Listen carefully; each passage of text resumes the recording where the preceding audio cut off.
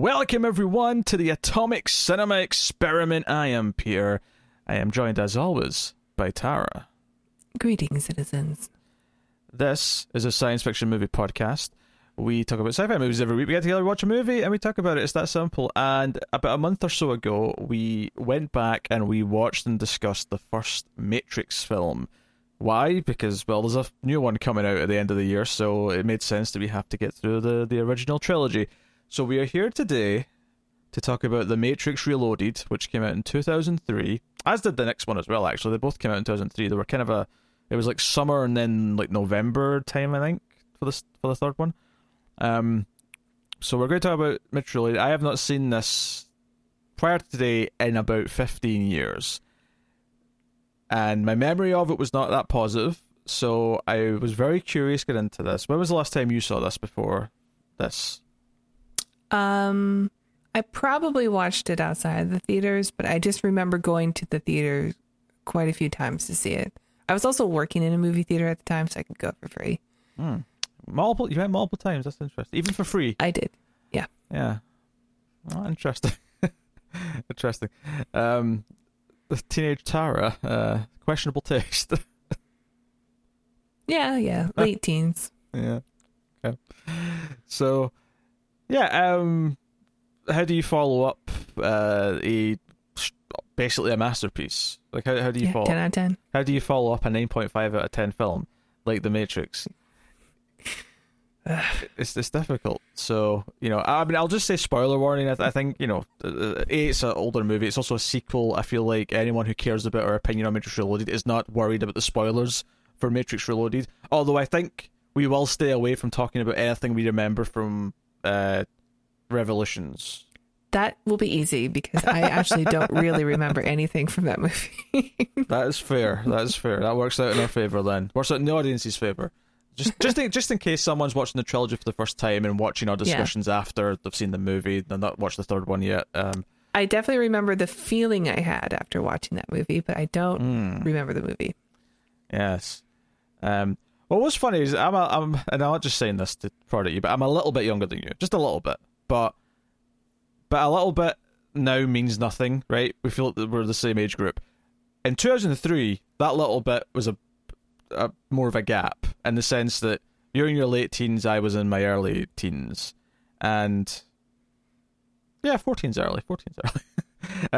So I think what's interesting about my perspective is that I don't think I necessarily disliked the sequels immediately because I don't think I was smart enough to realise that they sucked at the time. I think I convinced myself that they were alright because of a couple of good action scenes or something. And I discovered that watching them a few years later, probably the age you were when you first saw them, that these are kind of dull and sucky or whatever, right? I don't remember my exact thoughts. I just remember a general feeling, as you say. There's a feeling. Right. Time has passed. So I was very curious to see if we were going to find things to like in this film now, how it had aged, if the stuff that I remember being bad was still bad, if anything I did remember liking was still good, and if I would discover it, especially since, we watched the first film again and we sat and we talked about it really in depth. We went over 2 hours, we looked at it through all the themes of the science fiction, some more, not recent themes, but themes that we recently were made more aware of by the directors. Yeah, we had new lenses, all these things. I literally just got new glasses in January, so they are relatively still new lenses, literally. So you jerk. Well, just crack a little joke. So, yes. So I was very curious. I was very curious to see how I felt about Matrix Reloaded. And this film is even worse than I remember it. How do you feel? Yeah, I'm mixed on it. There's a lot of things I really like in it. I think I'm going to be more positive than you. Because I did see it multiple times in the theater because I was really into it when it came out. I thought there were just little things about it that I knew were wrong. Like, I don't like this. But, a lot of the major set pieces are very cool. A lot of the fighting is very cool. The CGI is very not cool in this. Like, somehow, even though it's 4 years later, it got worse for this film. I think because they try to like one up things. I think the directors were a bit more confident, but I think in this one, because it's shot differently, it looks differently, it looks more like a Hollywood film, but I don't think the confidence is warranted. I think it's just not as tight of a script. I know I know tight. it is. That is the most generous way you could phrase that. Well, it's I not know as it tight. is. It's hot trash. Okay, hold on. Hold on. Okay, all right. I know that it's a two-parter and we only have half. So that is working against it, you know? So I don't have all of my answers because I don't remember what the answers are for that we'll get in the third movie. So, you know, I'm going to wait and see how I really feel about it. But I remember one thing I do remember from the third film is how I felt after I watched it, which made me not like this one as much. But now I don't remember what the answers are, so I don't hate it. I really don't. I don't hate it. I do still sort of hate that it exists because I love The Matrix on its own, because once you add sequels into it, it changes the messages from the first film. And now we just have a Superman, like it's a Superman movie. Where did I begin? With a bunch of ravers. There's so many things you said there. I've got entire sections on to develop to devote time to in this. I mean, we'll just break it down one at a time. I do kind of hate this movie, and I kind of felt bad within the first 30 seconds. Like, the very first thing you see in this movie is it's actually a scene from towards the end of the movie because Neo's dreaming about it in advance, but immediately there was these red flags I was having. Somehow everyone who's not a main character in this is not a good actor. I don't know how they achieved this, but there's a moment at the start where it's Trinity comes in the bike and she we do the slow motion flying off and the bike lands in the building and explodes and she does the pose and it's all very Matrixy. And it cuts to the security guard who's getting into his car, and the camera sort of tracks in really quickly to his face, and he's like, "Oh my god, that's not possible!" And I'm like, "Yeah, this is just a worse version of the opening scene from the first movie." I mean, we're even starting in the same way, where it's just Trinity versus an agent. It's Trinity trying to get away from an agent, and then we get that visual effect of her jumping out the window and spinning around with the guns and firing upwards. It looks horrible, and so I guess the first point I'll address of what you said from your list, which was the CG not being good, and to an extent the directing and the overconfidence is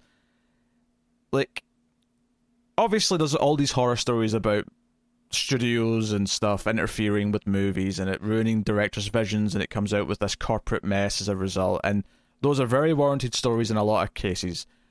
But this streams to me as an example of these directors were better when they were restrained in some way, when there was guidelines. I don't know if there was maybe someone helping them out, like a producer who was more hands-on in the first film.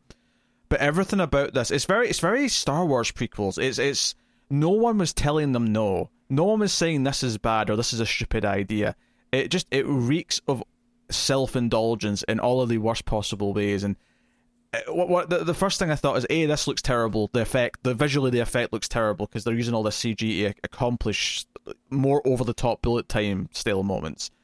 Mm-hmm. But on top of that, this, and then a lot of moments as the movie went on, I was just and I kind of remembered feeling this, and I feel it. I feel it now watching it again. Is that this doesn't feel like a movie made by the same people that made the first film. This feels like a fan fiction movie made by people who loved the first film and feel the need to copy and reference the first film as often as humanly possible, because it's all about recreating the moments that the first film made you feel in the action or in the style, and even in the music where the little flares will come up in the soundtrack. And every time it came up, all I could think was, this has no purpose in this movie other than to make me think this is cool because it's doing Matrixy things again. One of the things we said when we watched the first movie is that every single scene we had there was so much depth in every scene that was building the character of Neo. It was building the story, the character journey of that film and what the messages of the film were.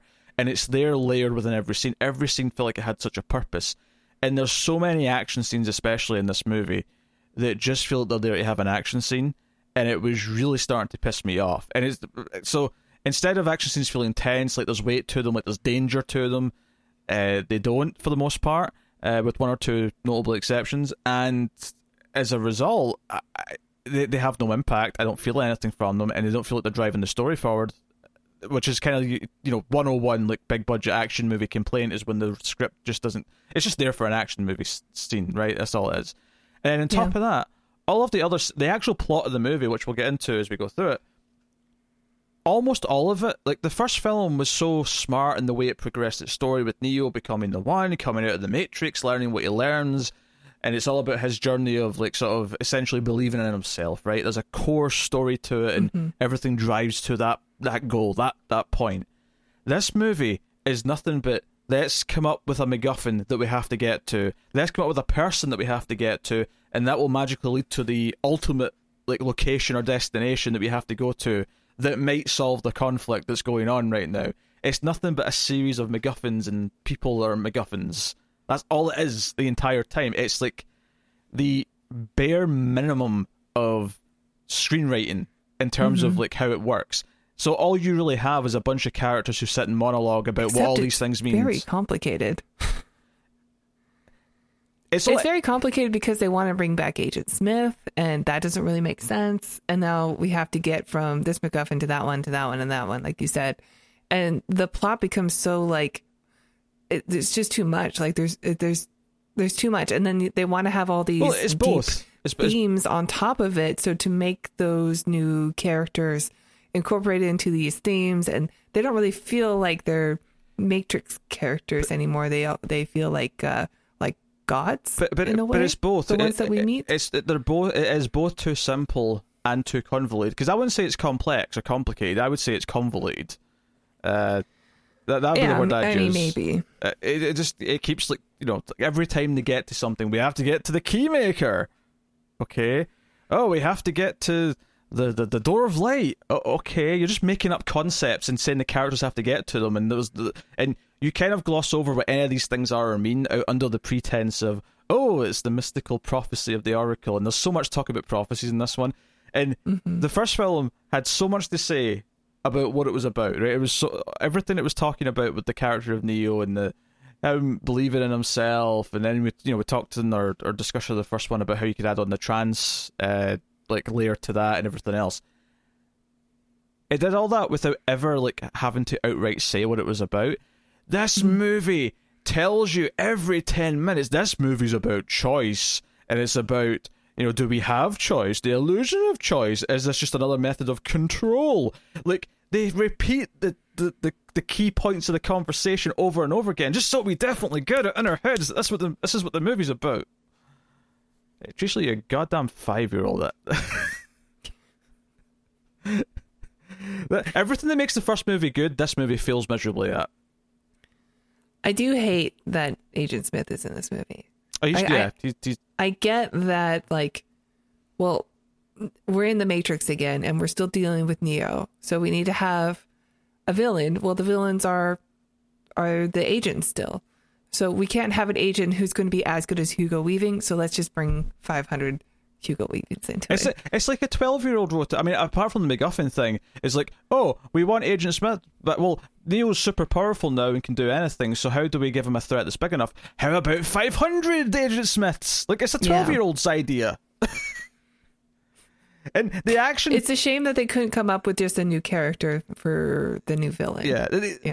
And then they came up with a lot of characters. Yeah, but they're meaningless. The action of this film, because of the Agent Smith thing, basically turns into just anime shit. And that's not a comment on the CG looking terrible, because it does. But more just it's just combat and martial arts for 10 minutes for combat's sake. We've got a cool martial arts scene. But it doesn't drive anything. I mean, there forward. are some cool scenes. I do genuinely like a lot of the fights, a lot of the combat. But then, at the halfway point, Neo grabs a pole, and then it just becomes a cartoon. I'm like, I don't like this anymore. It looks terrible, and it's just become too much. It's just too much going on. Yeah, I can't disagree with that more. Just because I think as soon as it starts, there's no point in the fight scene. It's just a fight, and even when he fights the guy who works for the Oracle, and it's just he's like, I'm just going to test you for no reason, so we're going to fight on top of the tables, and it's just... Well, it's a repeat of the Morpheus fight Exactly. It's a repeat. It's a callback. It's a test to something from the first movie. It serves no purpose here. It does look good. Like it's well choreographed. It's well shot. Like it's a good fight scene. But yeah, but I don't feel anything really from have it. as much there's meaning. Yeah, there's no need for it. It feels superfluous. It's okay. I mean, I wouldn't say it's not a great fight. It's okay. It's just like it's one of these things where martial arts for me, like even if the martial arts are sound, like you have to actually have feeling in it, and because they're just kind of going through the motions because no one's actually trying to kill each other, and there's no reason to like really like defend themselves to the death or anything like that. Mm-hmm. There's no real stakes to it, and I kind of feel that in the fight. There's a couple of exceptions which I'll get to, but for the most part, most of the action in the movie feels like it's just, we want to have like a Matrixy style scene, but they go so over the top with all the Matrixy elements of the scene that it just feels like a parody almost of the first film at certain points. Sure, yeah, like opening the movie with the dream also, and like now Neo is having the ability to prophesize and see like the Oracle does, is I think a mistake also. Like maybe if he is able to sense that something is coming for Trinity, like maybe just don't show exactly what's going to happen, and instead like just have this instinct, like he's always worrying about her. Like he has multiple dreams, or we see like more than one where she dies in different ways. And so it's not like, everything's going exactly as I predicted in my brain. Instead, it's like, he's just always worried for her. So he just always imagines her dying in the Matrix because that's a very probable thing that can happen. It's very dangerous. I don't know. Like, I don't love prophecies in general. But luckily it's it's a movie, so it's shorter. This movie goes all in on it. It really does. There's a lot of talk in the prophecy stuff. And I think that, we said this at the end of the first one. I think it bears reiterating here, though, is that the first film had such a perfect ending that felt at the end of the story. And it actually works better without sequels, because ultimately the idea being that if once Neo believes in himself, he's then freed from the shackles of everyone doubting him, that he can do anything. That's kind of the metaphor of the movie. And so at the end of the film, when he does fly off and it's like, he's going to free everyone now, it's like, well, that's it. He's going to save them now, and that's it. We don't necessarily need to see how. Like this desire to actually tell the story of how he's going to save everyone puts them into this corner of where they have to kind of come up with something. And right away at the start of this movie, it doesn't really feel like that much has changed, because Neo's become like superpowered in the Matrix. He literally is Superman. Like at the end of the movie, he becomes Superman. He flies around like Superman. He's stronger than everyone else. He's like invincible, basically. One of the few fights that I actually like in the movie, even though there's not a lot of stakes to it, is actually right at the start, when they go to the Matrix for this meeting with all the other groups. Because that's one of the things the movie expands upon, is that we meet other groups that go into the Matrix, other ships. Yeah, I think they brought this up in Morpheus. In the first film, that there are other ships, like the Nebuchadnezzar is just one of many ships. They definitely did. They did, which is interesting. Like, you don't see other people from the Matrix in the first movie. So like, okay. Like, agents are always trying to track down like the Zionists that enter the Matrix. Yeah, no, I wasn't saying that this was like something out of nowhere, but it's just something that expands from the... That's definitely something that was brought up in the first film, so... it makes sense that that's something they would proceed in the sequel. It's a shame all the characters are terrible that they add, and it takes away... I don't like Jada Pinkett Smith. It takes away a lot of the charm when there's just this room full of people wearing leather jackets like they're at a Matrix party. And super cool sunglasses. It looks really cosplayery, and it kind of, I don't know, there's just something about it that's a bit weird. But I mean, what I was saying is, so during this meeting, like, there's the teaser Smith, but a couple of regular agents show up, right? And Neo's like, there's agents coming, go and tell everyone to go away. And it's like, okay, Neo can fight agents now, so Neo stays behind, and in comes 2 or 3 agents. And I like this scene on its own, because it's like, okay, yeah, let's see how he does take on like 3 regular agents now. Like, how good is he now that he's practiced being Superman for a while, and he is good at this shit. And that, because it's a brief scene and there's not really any CG for the most part, it's just done traditionally like the first film did it, where they're doing actual wire work and they're doing, a proper Yeah. fight scene. No, definitely. It's a good fight scene. And it's just, I think because it serves a purpose, it's like, okay, here's where Neo is now. This is how he takes on some agents, and how everyone else is protected by it. Admittedly, though, so what I'm about to say is I'm going to complain a little bit that it feels a little bit like it devalues the end of the first film. That we find out that most people in Zion don't actually believe in the one. there's obviously there's some zealots and stuff, but for the most part, Morpheus actually comes off in this film as a bit of a delusional nut job because everyone else thinks he's crazy. And I'm not saying that's necessarily a terrible idea. I actually think the idea that not everyone believes in the idea of the one is at least a little bit interesting. And there's a few ideas in this film that I think are interesting. I'm pretty sure that was also brought up in the first movie. That Morpheus, like, because he went to the Oracle about it and she's told him, like, you would find the one, that he became obsessed with it, but nobody else, like, really believes him. It may have been a passing line of dialogue. It wasn't like that heavily focused on, though. No. But I don't... The problem is that everything that this does, if you don't have anything to actually tell with the story, then, like, if you're not going to do anything with it, because one of my big problems with Neo having all these powers in this movie is that other than one or two small things, right? Well, actually, there's one big example, but for the most part, it doesn't really do anything mechanically with it. And I always have mechanics when I'm talking about movies, when they set up their own rules and they set up the world that they're in.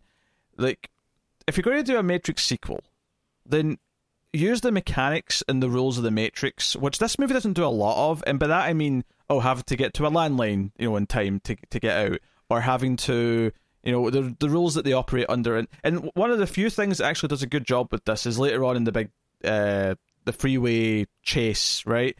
Not so much the actual car chase itself, which is fine. Like, I don't have necessarily a problem. I mean, the CG's not good, but other than that, like, the actual concept of the scene is decent enough. Forgetting that they're just there because they've got this MacGuffin man that they're trying to protect. But other than that, the actual action of it's fine. But the one part of that scene that actually is really good, and this is something they absolutely should have done in the sequel, and it's the one thing they kind of get right for me, is that at some point in the film, either Trinity or Morpheus, in this case it's Morpheus, needs to be left alone and forced to fight an agent. The idea being that obviously we know Neo can take them on by the droves now. We literally see him fighting 1,000 of them earlier on in the movie. Yeah.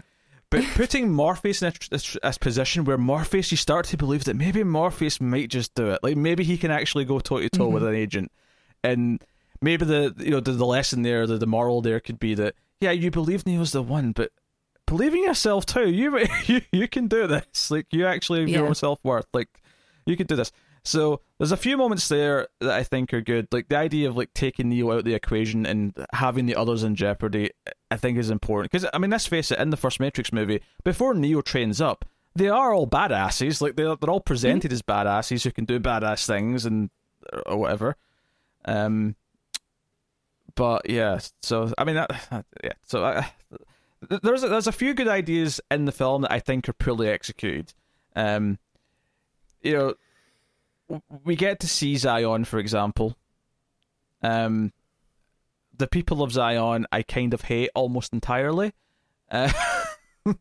which is a bit of a problem, I think.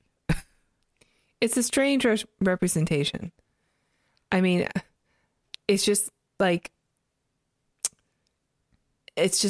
a party planet. It's just an odd choice. Like, we're all here, we're alive. We may not be alive tomorrow, so let's all have sex and party. Yeah, I mean, you're referring to the infamous rave scene, which is stupid, and I do hate that. And I can't... Are you talking about, like, the bigger picture? Of, I'm talking about everything. I'm talking about everything in Zion. I'm talking about Zion and the people in it in general. But just to go to that scene, since you brought it up, like the speech Morpheus gives before the rave begins, I hate that too. I think his dialogue there is, again, it feels like it's written by a 12-year-old who thinks, I'm going to write a speech for Morpheus. This is what Morpheus is going to say to everyone that might be potential Morpheus followers. Is the hype man for Zion, yeah. Yeah, but, like, you know how there was that one line that I didn't like in the first Matrix movie, right? And it wasn't anything to do with Lawrence Fishburne. I just didn't like it. I thought it was overwritten. Half of what Morpheus says in this movie sounds like that to me. Like, a lot of it sounds like shit. It sounds like... I don't want to just keep saying a 12-year-old wrote it, but that's what it sounds like, though, when he's talking about there comes a point later in this movie when he starts to talk about, believing they can end the war and the prophecy will be fulfilled, Neo's going to save us. There is a point where I kind of stopped buying into it as an audience member because, look, you keep showing me the greater content. In the first movie, this worked. Partly because it was better written, but also because we had such a condensed view. We had just the ship. We had just this core cast. We had just the story of Neo. We didn't have this greater scope. And it does dip into some bigger picture things, but theoretically, seeing Zion is not a bad idea, and meeting the people of Zion is not a bad idea. I mean, it's expected, right? It's expected though, only because it's like, I think my big problem with this movie is that I don't feel like it has anything to say. So there's a lot of things that I think it's just doing. Like, we're only telling the story of how Neo ultimately ends the war because it's the only thing you can really do if you're going to do a sequel to The Matrix. Is, okay, how's he actually going to do it? Well, if I could speak, please do. At all. I mean, for me, the first movie is so perfect as a standalone because Neo represents all of us. Like, he is special because he's not being oppressed anymore, because he realizes that he's stuck in a system and he's able to break out of it. And because of that, he has all this potential and he becomes special, the most special. And it's like, okay, so Neo, like, we're all being oppressed in a way, and we all have potential to be special. And so after the movie's done, like, and he becomes Superman, it's like, oh, well, now we can be that. And adding sequels to it means that, no, he is truly the only one that is special. So, yes. And we have to tell his story now. And so you kind of have to accept that this is going to not be great. Like, these sequels now are going to not be great. We're just going to have to take what we can get and see what they do with it, which means that they're just going to play inside this world, expand the universe. And I am still a little curious about that. Like, I am curious about how they're going to recreate this sandbox and what kind of new characters they're going to introduce and how they're going to expand this world. And there is nuggets in there that I enjoy still, even though the movie's not great. It was never going to be great. It's kind of cursed to not be great because of the way the movie ends. Well, don't get to summarize then. Let's stay on Zion and its people, because I mean, I wanted to say this like 20 minutes ago when you started talking. Okay. So I'm not going to like summarize everything exactly, but I just my overall thoughts after watching the movie are just like, some of the ideas I do like, and just accepting that this is not going to be as good. It's kind of like watching the first Jurassic Park and going, that was great. Now let's watch some schlock in that world, some B-movie style. So, I guess maybe I have a more positive outlook than you do on this because I've already accepted that it's not going to be great. But let the Wachowskis play in the sandbox and expand it and see what they create. And I don't hate all the MacGuffins. I don't hate the Keymaker storyline. I don't hate the architect. I hate some of the other creatures that they come up with. Some of the stuff is a little bit ridiculous. It reminds me of more newer Wachowski projects, like the ghosts and vampires and stuff and werewolves things, which we'll get to. That stuff seems a little it seems a little silly. Like they want to add too many things to it. Anyway, I guess I've talked enough, but that's what I wanted to say like a long time ago. I'll be honest, I thought you'd summarised your thoughts already at the start. I didn't realise there was more. But to go back to Zion, right? To go back to the people of Zion, right?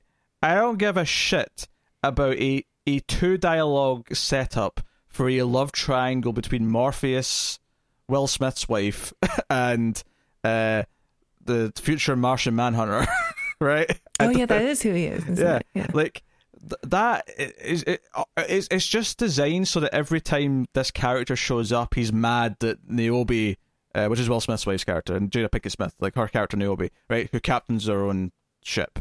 Every time it comes up, it's just so he can look angry or jealous or whatever. That is basically all it is, at least in this movie.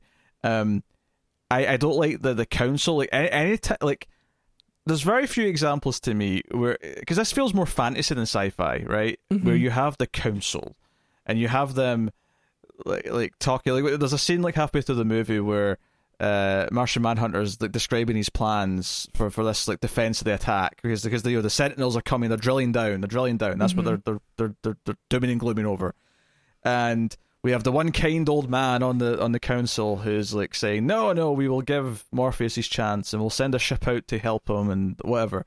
An actor we see many times. We have?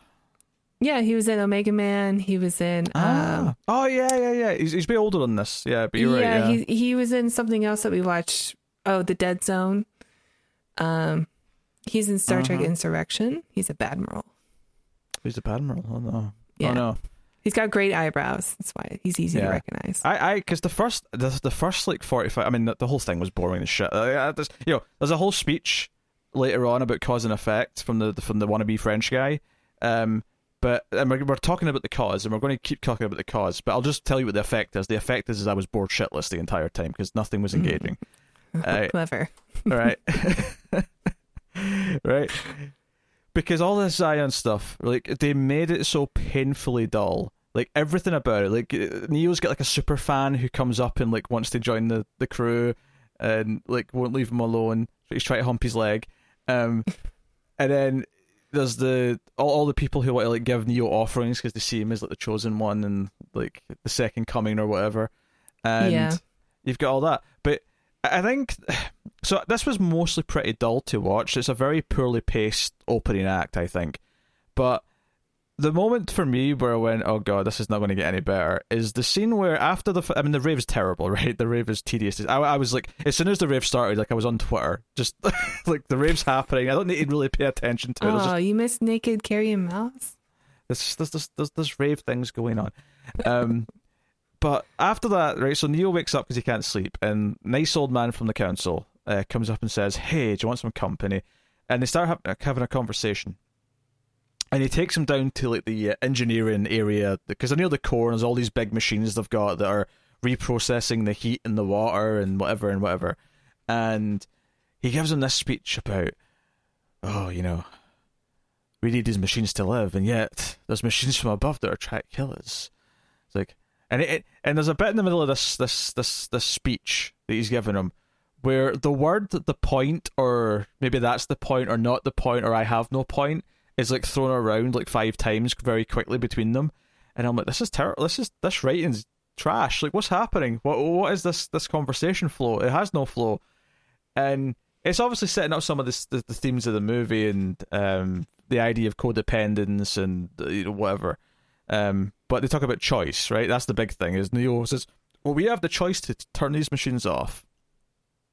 But he's like, yeah, but if that happens, then, we wouldn't have heat or water, we'd all die. So we don't really have a choice. We have the illusion of choice, which is, and there's the key phrase, illusion of choice, which is what the whole movie's really about. And this scene is just like, if you compare it to the first film, like, yeah, obviously there's a lot of exposition in the first film explaining what the Matrix is, and explaining who the characters are and all that sort of stuff. But I don't think there's a scene, right? There's a couple of phrases where, he tells Neo to believe in himself or whatever, but there's no, like, scene where they have to, like, spell it out and, like, really introduce what the themes of the film are in such with a hammer, that's just blunt way where you're just getting hit in the face with it. And this is like 40 minutes out of the movie. This movie's 2 hours and 20 minutes long, and it takes a long time before it gets going to the point where, Neo and Morpheus and Trinity and our new guy, Link from Lost, Michael from Lost, he's the new, like, pilot / comms guy when they're in the Matrix. Like, it takes a while before they're going back up. And Do you think he's called Link because he's linked to Tank and the other guy? Dozer. Yeah, what happened to is Tank? Because Tank was the one who didn't die, right? There was one of them lived. One of them lived, unless he got killed at the end of the first one. No, he was still alive at the end, I'm sure. But seemingly he's died between movies because maybe he died from his wounds. Every time they bring him up, it's like, oh no, he's dead. Yeah, both Tank and Dozer. Yes, are dead. Yeah. Yes, and Link's wife is really worried about him because she's lost two brothers to that, and he made this promise to like take their place or something, and that's kind of that. And his sister-in-law is Zoe from Firefly, which, hey, nice, but minor role. Maybe she comes back in the third one. Something a bit more. Well, I think there's more Zion in the third one because that's like the big thing is them defending Zion. So I expect we will see maybe more of these Zion characters. But yeah, the first chunk of this is really poorly paced. It really felt to me. I don't want to say it's like the Star Wars prequels exactly, but in the way where no one was telling George Lucas no, and it was just like adding scenes and scenes of meetings and talking about what's going on and things like that. There's just a lot of that going on, and it never. And the first film is so well put together. The way it narratively like keeps building on what it's showing you and what it's teaching you. And honestly, the only thing that really feels like the first film is Neo. Everything else like feels different. It doesn't seem like it's part of the same world. Yeah. Yeah, it's one of those things where I think the mystery of Zion, like hearing about it and not seeing it, was just more intriguing than actually seeing what it was. And that's not to say that you couldn't expand it and show Zion and do things there potentially. Yeah, I mean, it's still interesting. Like you have these people who have never been plugged in. Even when Neo is talking to the older councilman, who's like saying like he slept the first 11 years of his life, made me go, okay, so he was 11 when he got pulled out. He's clearly much older than Neo, so he got pulled out in like the 60s. And does that mean like he had to use like a wall phone? And I was trying to like think of how it worked. Like, would it have still been the 1960s there? Would it still been like the 1990s? I think still the 90s because they talk about when Smith describes it in the first film, it's like no, it's just perpetually the end of the 20th century. Yeah, right. So there's no advancements in technology. It's just everything just is frozen in the 90s. Well, as we find out later on, it's a cycle that keeps restarting. So maybe it does start a bit earlier. And I think we had this discussion in the first movie and stuff, but it got me thinking about it. Like, I don't know. I don't hate all the stuff. The rave scene is just like what are we watching? There's no momentum. That's the problem I have with it. There's nothing driving from scene to scene. It's all talking about the one threat that's coming, but there's no motivation from one scene to the next that drives it. We're constantly just waiting for them to like get to the point, get to the point of what all this is.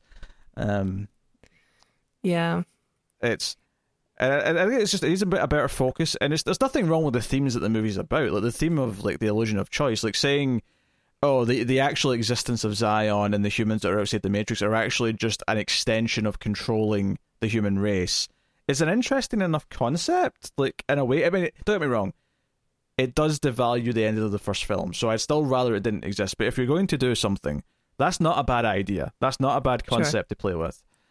And you like literally meet God at the end of this film too. And in a sense, God's whole thing is like if he's all knowing, and the whole idea of like, I guess it's sort of a repeat of the first film of like, do you have a choice if everything is written out for you, if everything has been coded? Yeah.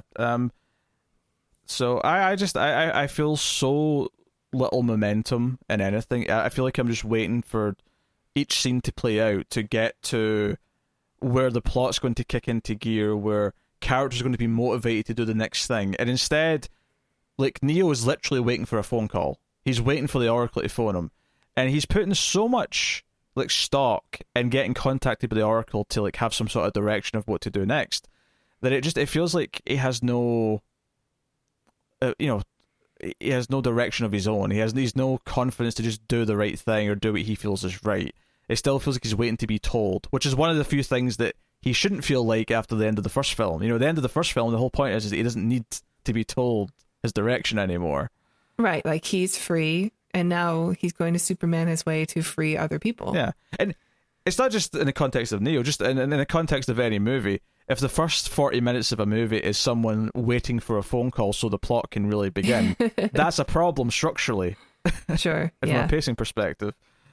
Yeah. So, yeah. And there is, again, one of the other interesting ideas, which could be the entire concept of a movie. The entire movie could have been, oh, what if an agent, like, well, admittedly, the agents don't take over people. Well, they kind of do in the first movie, but not in the same way that Smith in this movie, like, literally takes them and whatever. But the idea that an agent, like, beams down the phone into, like, a human's body and then is there as an infiltrator on Zion, that is a really interesting concept. That is an interesting idea that feels like a unique premise for another movie. The idea of the machines infiltrating our world, or the real world. I shouldn't say our, because our world's not really like this, but, you know. Yeah, and I was thinking, I never thought about, like, why didn't the agents just take over Neo or Trinity or something when they saw them in the first movie? Because they could take over anybody. Is there something special about being, like, taking the... Oh, this is obvious. The red pill that makes you not be able to take over. It's because they're not part of the Matrix anymore. They can take over anyone who's still hooked in, like in the traditional sense. I think they can't take over anyone who's been freed and came back in through illicit means. Well, I mean, they've never said that, so I guess that's just a rule that we can assume. I think it's pretty safe. Why wouldn't they just do that the first time they see exactly? them? That thought crossed my mind watching this one. Yeah, because that's what Agent Smith is trying to do, is take over people who are free. Yeah, but he's not taking over in the same way that he's not using the Matrix to do it. He's got some black pudding. I mean, forget the visual effect. He's essentially hardwiring into it the person and, you know, taking over. Now, why he's back, why he can be back. Something to do with him being linked to Neo, Christ and Antichrist figure. It's such trash. It's just a bunch of mumbo jumbo to try and justify, because they wanted Hugo Weaving to be back. I mean, I understand why you want him back, because he's an iconic villain from the first movie, and how can you top that if you're going to go back in the Matrix? But it doesn't make enough sense, and it's not justified. Like, if you're going to make a trilogy of films, then Agent Smith was the first boss, and now you got to come up with new bosses. I don't disagree with that. But principally, yeah, you're absolutely right. And I think I have even more of a problem with, like, the audacity of just doing it and, like, thinking you can get away with it with some mumbo jumbo, and then just turning it up by having 500 of them, because obviously Neo can take on one. Like, he knows he can take on one now, so we'll just have more and more and more. Yeah, and that's all it is. It's so. And that scene is garbage from the start. That entire fight scene, and it's really bad once the CG kicks in, because not only are the faces like PS2 looking graphics, even like the part that really bothers me bizarrely is Neo's coat. Like, see when the camera's spinning around him and it's the CG version of Neo, and the coat just looks so, like, fake. Like, it's not there. It's a coat. Yeah. A coat should not be a tough visual effect to pull off. Okay, it's not like hair. It's a coat. No, I agree. I don't hate the fight in the beginning, but, like, once as soon as he grabs that metal pole, like, and it just becomes completely CGI, I was, like, so ready for it to be over. Yeah, and he's, like, throwing them all up in the air, and they're just, because like... I do enjoy good choreography, like fight choreography, even if it's pointless. Like, if it's done well, then I'll enjoy watching it. You know, they put in a lot of work and it shows, and that I don't mind. But yeah, once it becomes people aren't fighting anymore, it's just a cartoon. I don't enjoy this anymore. I think it needs to have a purpose. Now, it doesn't necessarily have to be a big plot purpose. Like, an example would be like some of Jackie Chan's films where the fighting doesn't serve like there's not a lot of stakes to the fighting, but there's a lot of humor in the fighting. There's a lot of, like, witty beats to it where it almost tells a little story in the fight itself with the way that someone's dodging or, like, you know, using certain objects or stuff. This is not doing that. Yes, he does grab a pole at one point and starts using it as a weapon, but it's not there's nothing really that inventive about what he does with it. In fact, the part I really hate is when he sort of puts the pole down and sort of like kicks around, like he's sort of holding on to it and like spinning around it, kicking the Smiths. Like, it looks like trash. It really does. Trash. Yeah, it looks bad. I do chuckle also whenever he throws a Smith at a bunch of other Smiths. It's literally the sound of bowling pins being hit with a ball. I'm like, well, that's pretty funny. Oh dear. And because that's the other thing that comes right after the scene where he goes to see the Oracle finally, and this is actually one of the things that is a genuinely interesting idea. The idea that the Oracle the whole time, and maybe you could theorize this in the first one, maybe we even talked about it a little bit, but the idea that the Oracle is a machine or is a program. She's part of the Matrix. She's not part of the real world. Yeah. And she's programmed for the one to trust her, for people to trust her. But ultimately, like, who's she working for?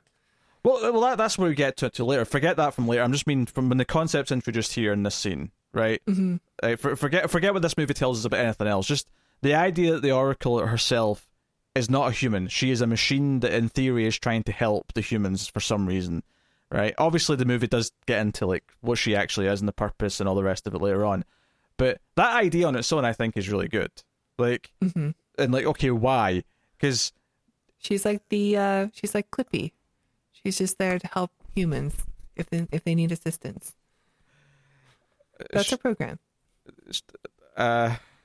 Sure. Well, see, I don't like the idea that. Well, I'm not saying I hate this because the movie kind of does this, but I'm not saying I hate the idea. But I'm saying that she doesn't. The idea on its own does not necessarily mean that she has to be programmed to be what she is. I actually think it's more interesting if she is rebelled in some way, or if she is acting against her programming to help the humans because she's taking sympathy on them or something.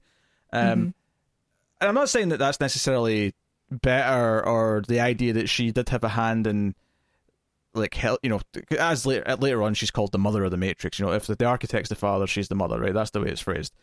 But yeah, although he says it's not her, but whatever. Yeah, maybe he was scoffing at the title of the Oracle.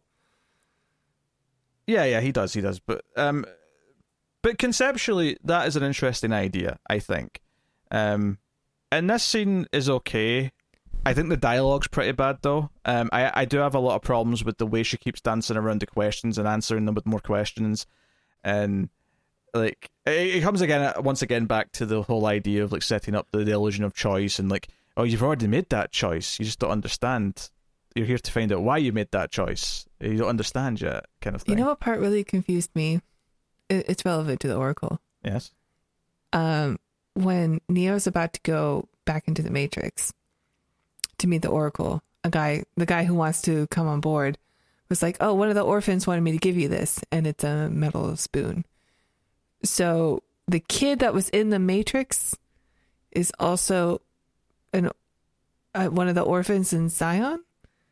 Like, is he just why was he in the Matrix then?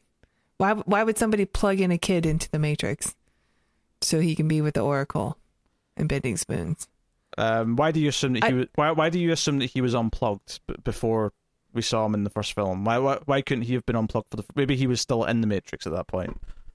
He was just becoming aware of the Matrix before he was pulling out like Neo did. Okay, so you're saying that he was unplugged afterwards? Yeah, I mean, they even have a line in the movie that says, "In the last 6 months, we have freed more minds in the last 6 years." So, okay, well, no more confusion then. I mean, I'm not saying that's, but it was definitely confused by it. Like, I just thought, like, wait, so that little kid is in Zion and not in the Matrix?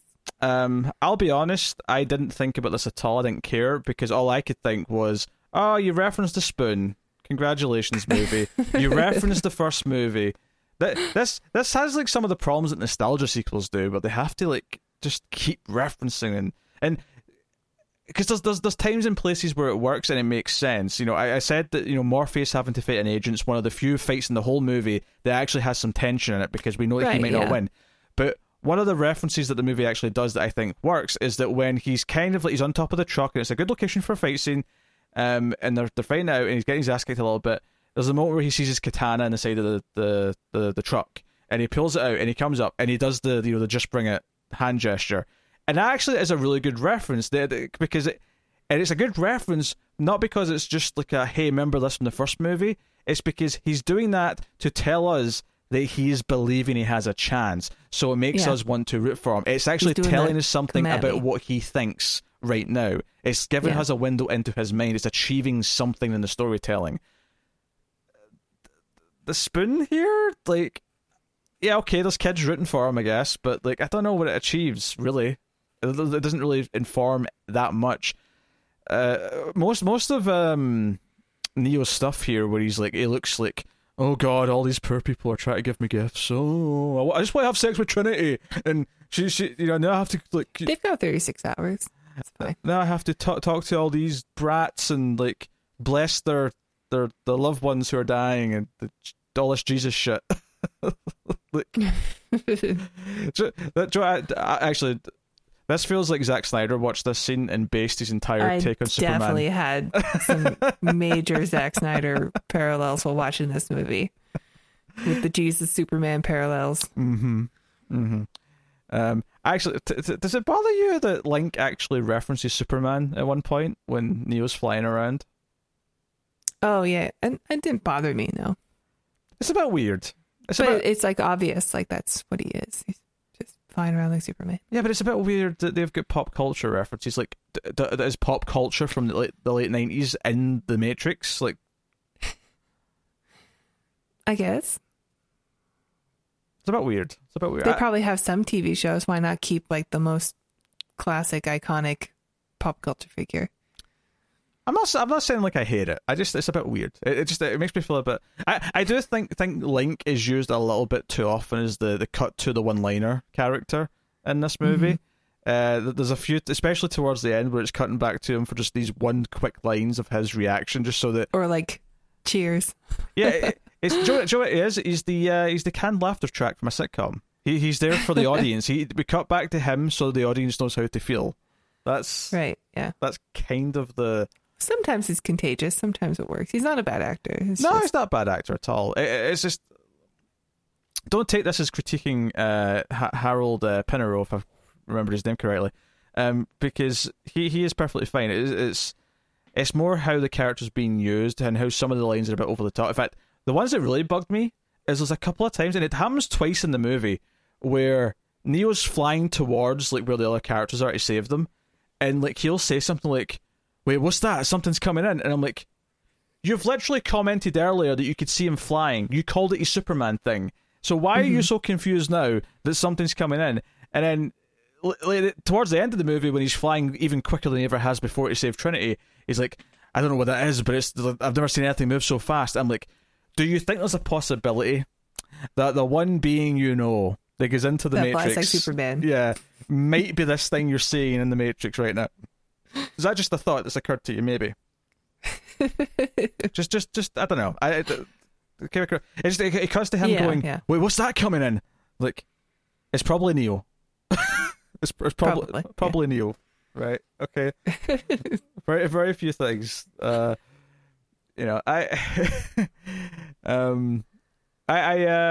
do like the idea. I almost wish to set up earlier in the movie, or maybe if it had been mentioned in the first one, if they'd like thought of this ahead. But setting up the idea that the freeway is a very dangerous place to go, mainly because there's so many people driving around that like an agent could be. It's easy for agents to skip around. Yeah, like even if in the first film when like Morpheus is like setting up the rules, if he said like, oh, there's certain areas you should avoid because of like all the people. And maybe he could list a few examples, like, a sports game, the freeway, maybe a few different examples. So then in this one, when they bring up going to Disneyland. Yeah, they're going to Disneyland. So in this one, when they say we have to go to the freeway, like, Trinity's reaction to it played well enough, don't get me wrong. It's not like it needs to set up. But, yeah. You said that was suicide.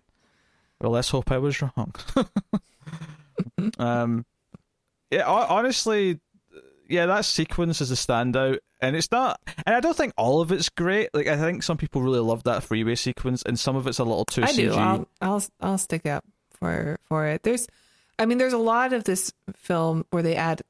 They don't really have a lot of bullet time, with the exception of like the prophecy scene, but they have a lot of slow mo, like much more than the first one. Maybe they just had better cameras or whatever, so they wanted to utilize that more.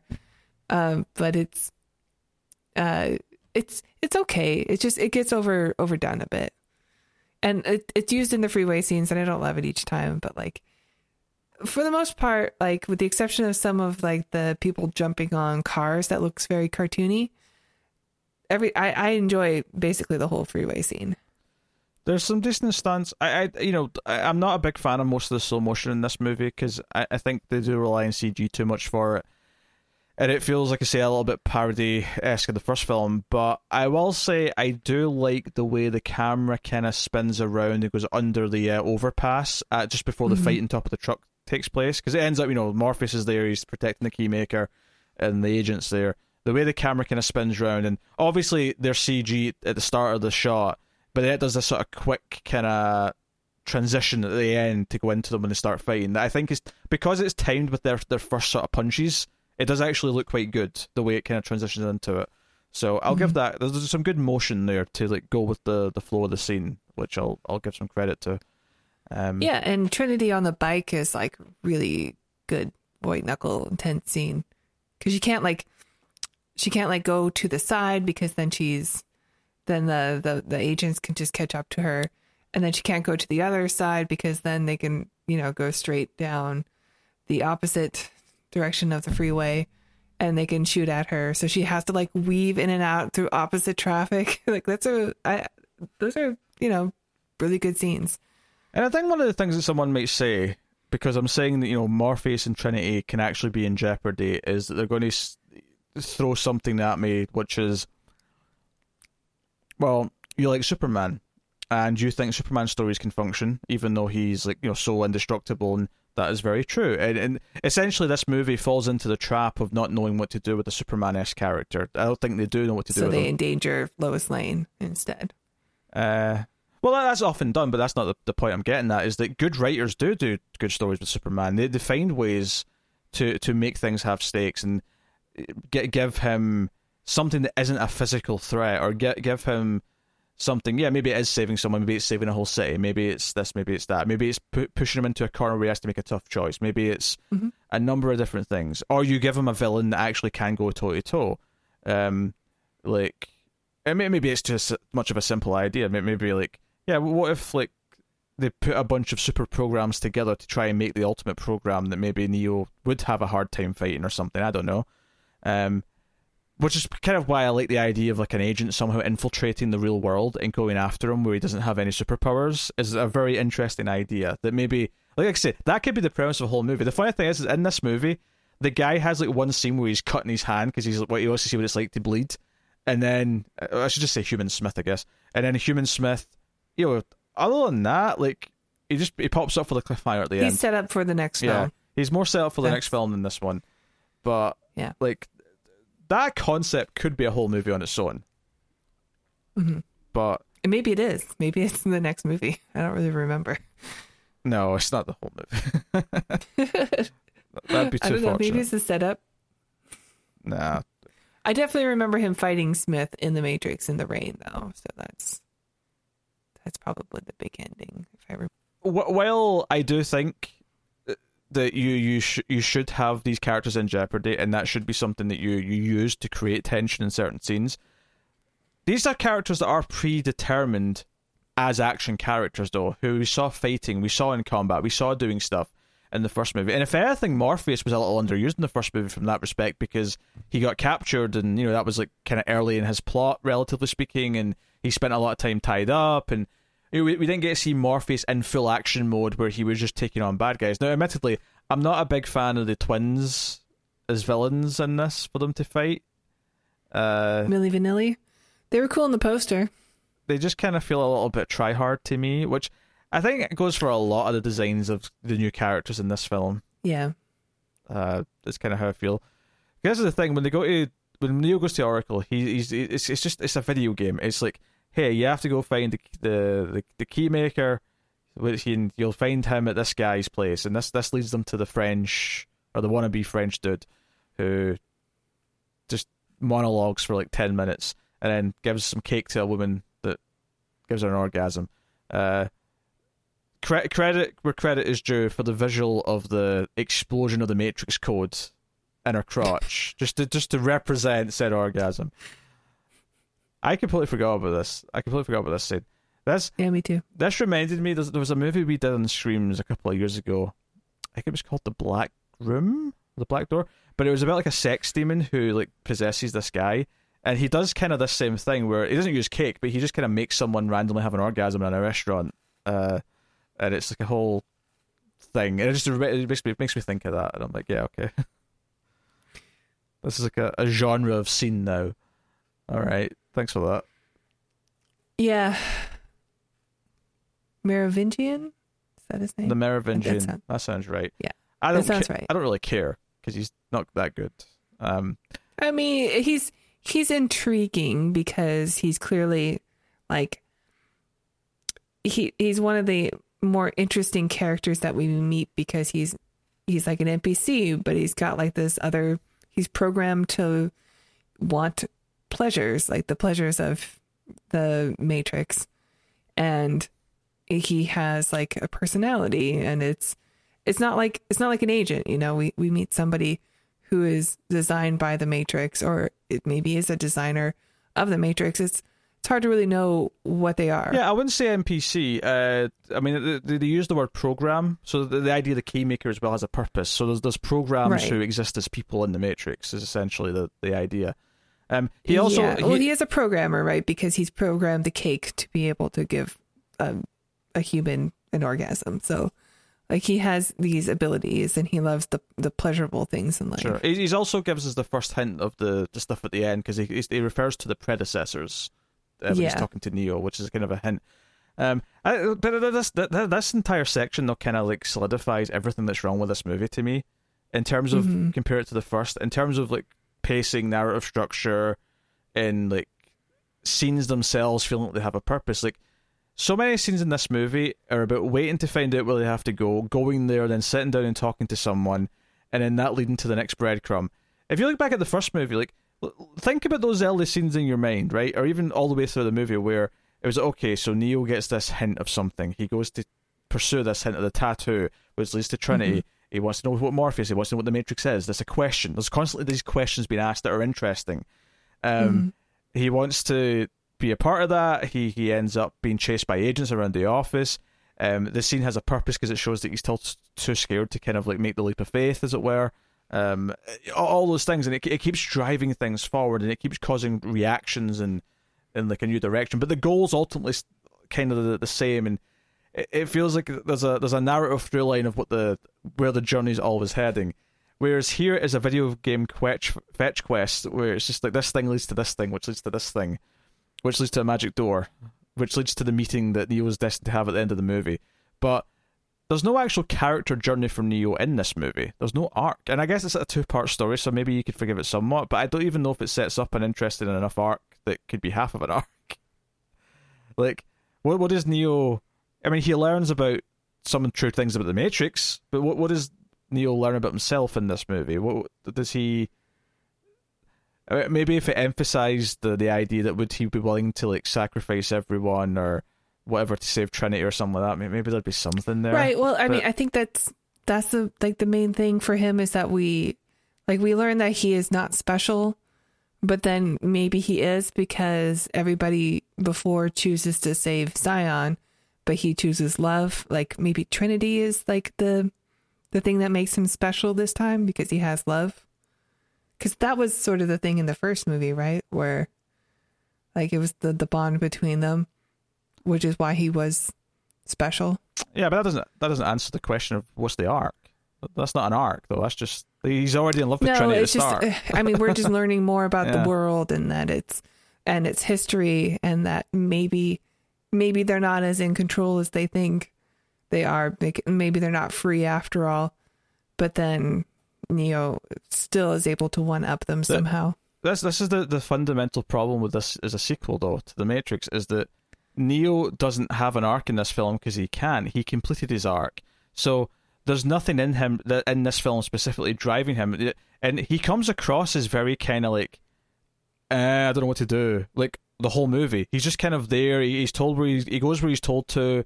he wants to go get the answers, but there's not really like a drive or like a proper struggle from within of like, oh, this is how he's to learn to be a leader, or this is how he's going to learn how to like, I don't know, whatever. But it's not there. Like the whole film, he's very passive. He's a very passive character. And the whole arc of the first film is that you have someone who has the potential to be someone special and realizes they're special. There's a clear arc that's really solid. And that's fundamentally what makes a good story is an arc. Learning more mythology about the world is fine and all, if it's good. And some of it arguably is good, some of it isn't. But ultimately, even if it's all good, it's not necessarily enough to actually build a movie around. It's not a story. On its own. I mean, it's only half of one. So, I mean, hopefully the third movie will give us an arc for some of them. But, you know, I really don't remember, so I don't know. Yeah, but I don't care. Even if the third one's a 10, I don't care. This one's still shit. This one was still tedious to watch. It was still boring the entire time because there's no direction for anything. It's just waiting for MacGuffins and going for MacGuffins. Like there's no heart to it, really. Like it doesn't matter. It doesn't. Like we can see. I mean, the third one I'm pretty sure is worse than this one. So I don't think holding out hope that it's going to justify this one retroactively is really that like worth thinking about anyway. But even if it is, well, for the people who are watching the trilogy for the first time and listening to our reviews, as you said, maybe there's hope. But even if it is a 10 out of 10, like, this would still be like a terrible middle entry because it feels like it's spinning its wheels. It's almost like there is enough ideas throughout this film to make me think there is enough for like a 2 and a 3, but the way it's actually presented, it does feel like this is just killing time. This movie, it feels like it's dragging out like the first act of something before the real story mostly happens in the second one or the third one in this case. But it you know, so if it's not satisfying, if it's not a satisfying chapter on its own, that's a critique. I don't think you can give it some sort of pass because it's technically only half of the story. Like, yeah, but it can still have good cliffhanger. It can still have, you know, the enough of a story that we like. No one came out of Infinity War going, well, you know, hopefully it'll be good to go once we have both halves of it. But you know, that first half was, you know, a little unfulfilling. No, people were like, no, that was a movie about tragedy that was building to this thing where they were going to fail, right? I mean, mild spoilers, I guess, but I mean, kind of the biggest thing on the planet in the last few years. So people know. Same with The Last Jedi. Sure, yes. The movie was about failure. Yeah. But the point is here is that I don't even think this movie, like, the movie obviously is about the decision that Neo makes at the end, but there's not really an arc. Like, literally all the movie does is talk about making a choice up until that point, but that's not enough to actually build a story out of. Well, I mean, it's still like, you know, the people at Zion are treating him like so. You know, when he walks into that room and everybody wants them to bless their baby or whatever. And so they're still treating him as like, you are our savior. And then in the end, he chooses love over being a savior. I mean, that's really the only thing that he goes through. Yeah, that's somewhat true. I do think there's the idea of hope, though, that because the architect tells him, I guess we're talking about this scene now, right? Because we keep going to it. Sure. But the architect tells him that if he doesn't choose to, like, you know, pick 25 people, whatever it is, to, like, start building a new Zion, because we're starting the cycle again, then everyone in the Matrix, everyone who's still connected will be killed. And Zion will be killed as well, because we're going to destroy it, because we know how to do that. And humanity will cease to exist. And, yeah, we need you to survive at our current standings, but we can survive in a much worse and smaller way without humans, so we'll take that out of spite, basically. And he makes this choice, and I do think there's kind of a hopeful idea that he has, oh wait, this is like another 24 hours. You're telling me that if I do make this choice of love, I have 24 hours to just win, and just like save everyone. So I do think, well, it is love, but I think it's love and hope and the belief that they can win properly. They don't have to do this compromise. They don't have to do this But it sounds like all the other Neos in the past have chosen to save Zion by starting over. Oh yeah, they clearly all have. Yeah, he's the first one to break the cycle, which is so it's kind of this weird thing where he's not as special as we thought because it's kind of like programmed into it that there's going to be a one, but he is kind of special though because he's the first one to actually make this choice and kind of rebel against the system. Which I think the idea that eventually, like if they build in this because. Much like, because one of the most interesting things Smith said about The Matrix in the first film was that, the first version of The Matrix was this perfect utopia, but everyone rejected it because you're all used to having a certain level of misery. So, this idea that, 1% of people, as the architect puts it, will rebel against The Matrix, and that'll form all the people who leave it, and that'll be Zion, and all these people who sort of try to invade and, like, fight us and all that. So, but they can handle it. Yeah, we'll manage that. We'll sort of build in this idea of the one, but the purpose of the one is to really sort of end the cycle and start the new one by making this deal. Yeah, it's just a reboot. Yeah. So even though the idea of the one is an idea of control, and obviously there's themes there, there's ideas there of even when you feel like you have, if you like the idea that you're still in the system, even if you feel like you've got success. So let's say you get the good job and you do all these things and you catch the big fish, make a lot of money. You catch the big fish, like as the guy in Birdemic says. Like even at that point, you're still part of the system. You might be high up in the system, you may have some success, but ultimately, you're still in the system and you can't really escape it. There's themes there, but all of this is so muddy. Like everything in the first movie all fit together. Everything felt like it was a unified message and a point, and the themes of the film all worked concurrently together, and it reinforced each other. They all enriched each other. This film was like, okay, you've got the idea of illusion of choice and the control and the idea of being still in the system that was holding you down in the first place, which is annoying because it just kind of devalues the end of the first movie, and ultimately I'd rather just forget these two exist and just the first movie's the end of the story and that's it. Maybe the fourth one will be a 10 out of 10, and we'll be glad that these movies exist. Who knows? No. No. Even if the fourth one's a 10, this one still sucks. There's no retroactively making this okay. This movie is bad. Fine. This movie is just plain bad. And I get that you want to be positive. I get that, but nothing like this movie is dull. The pacing is horrible. The narrative structure has no momentum. The messaging is like thin at best, which is particularly stands out because the first film, like every single scene, we spoke about how every single scene builds the messages and builds the themes and reinforces those themes consistently, and every scene feels like it adds to it. This one, you're waiting around and then they'll just sort of monologue the idea at you a little bit, and then it'll be a fight. Yeah, like I hate the fight in the like see at the so Monica Bellucci, who's with the French dude, she agrees to help them, but only if Neo will kiss her like he's in love with her. Which of course Trinity wants to shoot her in the face for. Yeah, it's funny. But Neo's like, all right, I'll do it. I don't really understand her character of Persephone.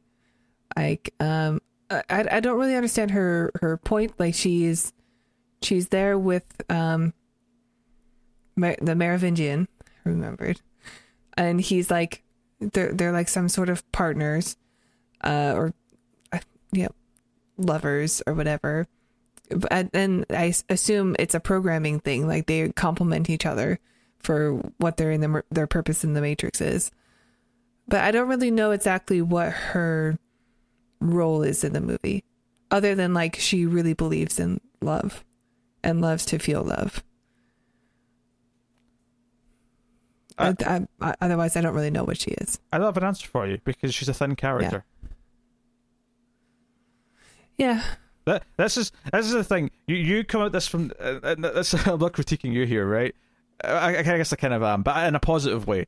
Like you came at that assuming that you don't understand something, and you're hoping that I'm going to tell you this is what it is, and I'm telling you, no, this is not your fault. This is the movie's fault. I was hoping we'd have some like back and forth and maybe figure it out together, but there's nothing to figure out. This is the movie not being good. It's just that, the first time I saw this movie, I was so intrigued by the Merovingian and by her, because there were these different things in the Matrix. Like they they're kind of like these little demigods that walk among us. So they have interesting personalities or they have an interesting purpose. But I don't really understand Persephone's is all. Other than Monica Bellucci is like a mega hot, so let's put her in a tight dress. I don't have an answer for it. I really don't think that. I think the movie is so thinly written with these new characters. I think obviously Niobe gets a little bit of time because she's meant to be this kind of love interest for Morpheus, and she has the one moment where she comes in and sort of like saves the day and is there to help out later in the film. But she's not really got that much to do, and everyone else is there to be a red shirt. Everyone else is there just so we can have a high body count and people can die. But I did like that scene where they blow up the ship though, and we see them in the Matrix just kind of fall at their station. Oh yeah, super dangerous. Oh sure, people just die, be deleted. What I was getting to though, the French dude's play. I don't care what his name is. I really don't give a shit. He's gonna come back, so I don't care. He's terrible. I hate the character. But I hate the fight scene. I hate the fight scene that takes place after all this, where Monica Bellucci helps him. It's just fluff. It has no like. We've introduced these twins just so we have got some villains to have an action scene against. That's all the reason they exist, right?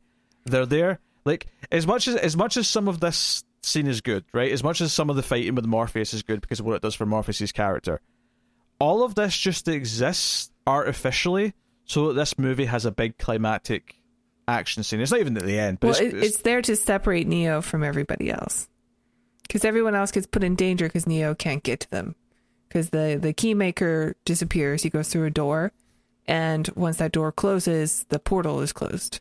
And so what? So Neo is like on the other side of the world, or whatever. I get that, but why do you even need like all of this is artificial? I'm not saying it just makes it so that they're in danger and he can't get to them. No, I get that part. And that's what makes the Morpheus stuff and the Trinity stuff work in the context of the scene itself. Yeah. But this actual action scene in the context of the film doesn't really need to exist.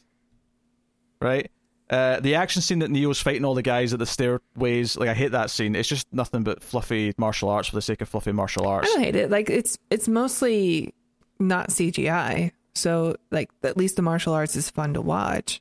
I don't think it's that fun though. I think it's boring because there's nothing inventive about it. It's just kind of typical movie martial arts, and it's just there's no stakes because Neo's clearly going to win. He's not going to do anything. Well, they got weapons this time. Oh yeah, one of them makes him bleed. Anyway, but no, the point I'm making though, the new point I'm making because you said the purpose of this is to separate Neo. Yeah, the purpose of separating Neo is to like give us the chance to feel vulnerability for Morpheus and Trinity. But what is the purpose of like essentially what I'm saying is that Neo going to speak to the architect could literally be the opening scene of the movie. Because everything that happens before that point in the movie, because Neo has no character arc before he gets there, other than a lot of like mumbo jumbo about the choice and the illusion of choice, all of it is just a bunch of MacGuffins to get to that point in the story. So every single action scene that takes place in this film is just there to be a pit stop as a movie, because it's a blockbuster action movie to get there. So while most of the best stuff in the movie takes place in this big car chase, right? And I agree with that, particularly the Morpheus stuff on top of the truck. Ultimately, none of it really matters because none of it really actually advances any real story. And someone's going to say, but it's there to get the keymaker. Well, yeah, we only need the keymaker though because the script decided to be the keymaker to get to a door that leads to the conversation which is the only really important scene in the whole movie, is the conversation that he has with the architect. Everything, on some level before that, you could cut out most of it, and it would be fine. Yeah, I don't disagree with that. I know.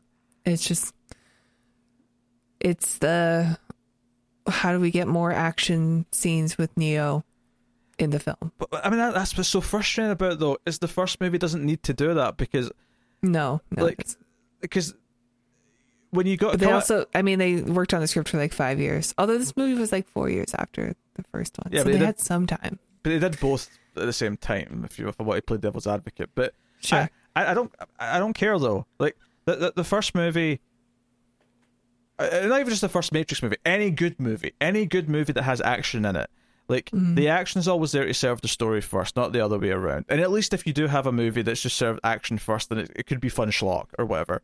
This movie does not work as fun schlock in any way, shape, or form, for numerous reasons, which I won't even get into, but it clearly doesn't. And this entire thing, which is, we have to go see this French dude so we can get to the Keymaker, which is going to lead to these two action sequences, which, like, all of it is just, it's just artificial things. It's artificial obstacles. And I know some smart ass is going to say, well, isn't every story just a series of artificial obstacles to get to, like, what the end point is? And yeah, brass tacks, that is true on some level, but you don't notice it or you don't feel that way when you're watching the movie or reading the story, because you have characters who are constantly growing and changing and reacting. And did Newt have to go back into the water inside, and did she have to go back to get her? Like, that's all made up. I'm just kidding.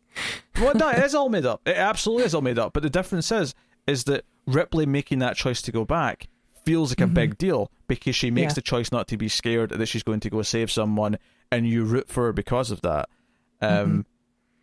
Like, everything in this movie, right, with the exception of maybe the stuff in Zion, which is like the machines are coming to kill us, which I guess is slightly different, but everything with Neo, everything inside the Matrix itself, which is about getting to that meeting with the architect, everything is just made up MacGuffin, made up, like, adventure you have to go on to get the MacGuffin, and that's all it is.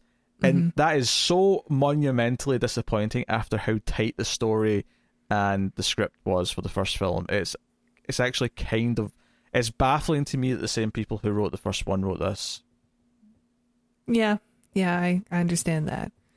And I really sort of wish that instead of it was a prophecy that Trinity was going to die, that it was just Neo worrying about Trinity and her safety because he's in love with her and she's constantly in danger.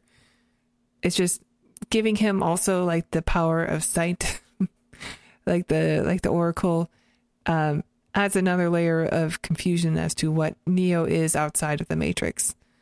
And then we get another one of those at the very end, where he's actually able to control machines outside of the Matrix. The Sentinels, yeah. I don't think this is that confusing, actually. This makes some sense to me. Once you find out from the architect that the one is actually something that is intentional, that is connected to the Matrix, and therefore I just presume by extension the machine network, it makes sense at this point that he can sense the machines and stop them the same way that he stops things in the Matrix. I mean, I'm not saying I like it, but on a fundamental level, I kind of get what it's doing here.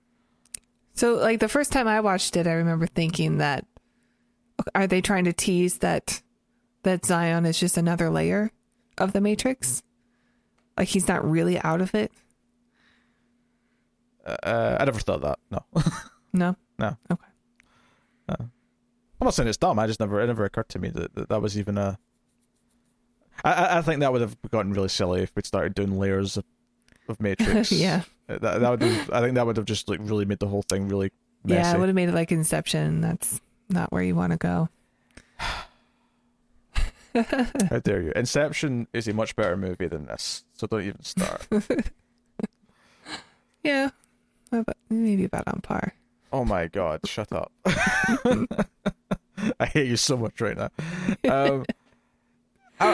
Fundamentally, like, everything that's wrong, because it's one thing to, like, make fun of the CG and the action scenes not being as inventive and just feeling like they're almost like a self parody of the scenes in the first film, and don't really feel like they're breaking ground and that they're being self-indulgent with how over the top they are and all that stuff. I mean, we can talk about all that, but that would be like a separate thing that wouldn't completely break the movie if the writing and the story were not even as good as the first one, just, like, you know, competent. And the sad part is that it's such a mess in terms of driving the story forward and, like, building, like, a narrative to actually care about, that nothing can fix it. Like, even if all these other things were, let's say the action scenes were great and the CG was great and at least from a popcorn perspective, it was like a spectacle to look at. I would still say this movie was bad. I would still be sitting here telling you it's a bad movie. And I don't think if the action scenes were good, the movie has the right tone to be a schlocky good time. It's just a dumb action movie because it's trying so desperately to be, pretentious. Like it really wants to be like heady and like poke at big ideas. And the first film didn't have to try. The first film just was. So. Yeah. One thing I do really love about this film is that the very last song that plays during the end credits is a remix of the Dave Matthews Band When the World Ends, which is a really good song. I really like that, the remix of it. I never waited to the end of the credits. I turned it off. Well, there's like 3 songs that play and it's the very last one. So if you stick around, it's there. And I really enjoyed it. So yeah, I was a big fan at that time when it came out. Yeah, I don't even we touched upon everything the architect gets into, to be honest. I feel like there was a lot more in that scene that we've probably glossed over. I mean, yeah, he says a lot. Another great thing about this is, I know you're not a Will Ferrell fan, but the MTV Movie Awards kind of parodied this architect scene with Will Ferrell as the architect, just saying vis-a-vis, ergo vis-a-vis over and over again, and it was pretty funny. I'll take your word for it. I think Sean William Scott was supposed to be the Neo character. I'll take your word for it. No, you won't. I'm going to send you the video. I'm not going to watch it. Why not? You could try, but I'm not going to watch it. It's making fun of this movie. I don't care. My dislike of Will Ferrell's that strong. I'm not doing it. We'll see about that. Yeah, I have to say, like, I remember not liking this or the third one, but watching this again makes me actively like worry about the fourth one. Like, best case scenario, it's not a mess. Like that's how I feel right now with Matrix 4. Yeah. Plus, I mean, the Wachowskis, they don't have a good track record since their one masterpiece. And, watching the Matrix again really made me like kind of excited to watch other Wachowski films, just because I just forgot how perfect that movie is. But then you watch this one. But then you watch this one and you're like, this feels more familiar. Like, this feels like the recent Wachowski stuff. It feels... And not that I've seen a lot of their films, but the ones that I have watched are very much just like this. Not only does every scene in the first film feel dense with, its themes and what it's doing and the design of the world, the design of how everything looks and all the rest of it. This one, like, I would say also feels a little too glossy. Almost like, having an even bigger budget. It's missing that green filter. What are you talking about? The green filter that was in whenever you went into the Matrix. Things got very green. It's not in this one. It was more green originally. They changed it when they remastered it recently. Well, you said it was blue originally, and then they added the green. No. The first film was blue originally, and they added the green. Yeah. 2 and 3 were always green in the Matrix when they first came out. Okay. So still doesn't look like it. It doesn't look as gritty. Yeah, sure. I think they've toned it down though, because they remastered it a few years ago when they did the 4K scans. I think they recolored it, and I think they neutered it down a little bit for whatever reason. The end of the movie, for the record, after they come out, I should probably mention that Trinity makes the choice to go in because one of the teams that are helping pull off this, because there's a whole convoluted thing where to get into this magical door that leads to the architect, the power grid has to be taken down so he can go into the door and all the rest of it. So there's like 2 other teams of Matrix crews hitting power plants and whatever, and the entire team dies at one of them. So that's why Trinity goes in, even though she promised not to go out of the Matrix. Which leads to the agent fight, which leads to Neo making the choice to go and save her instead. And he's flying so fast that all the cars around him are like getting caught up in the blast and the whirlwind. The whirlwind, yeah. And he catches her. She dies anyway, and then he brings her back to life by sticking his hand into her body and like restarting her heart, literally with his hand, but in Matrix code, sort of like magic style. And I get the point that it mirrors the first movie because he kind of died and she brought him back by telling that he loved her. But I especially hated that she kind of pointed it out by saying, "I guess we're even now." I'm like, "Oh my god, shut up! Don't." I mean, I don't. Yeah, we got it. I don't like that you're going this literal with like having it flipped and having her die and come back, but I especially hate her saying it. Yeah. I especially. Do you think that there wasn't any bullet time in this movie because it was parodied so much that they just switched to slow motion instead? Yeah, maybe. They just couldn't go back to that. The funny thing is, though, is that it still feels like they're just... While it's a little different because there's no bullet time, it still feels like they're still doing a lot of slow motion because of bullet time in the first one. You know? Like, it still feels like they're adhering to what people expect of a Matrix movie, even though there's no literal bullets whizzing around for the most part. Yeah. So, I don't think they achieved be feeling different.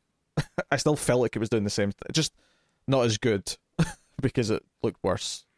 Yeah, just curious. The cliffhanger of the film is Neo's actually in a coma after he stops the Sentinels from attacking them. The ship blows up.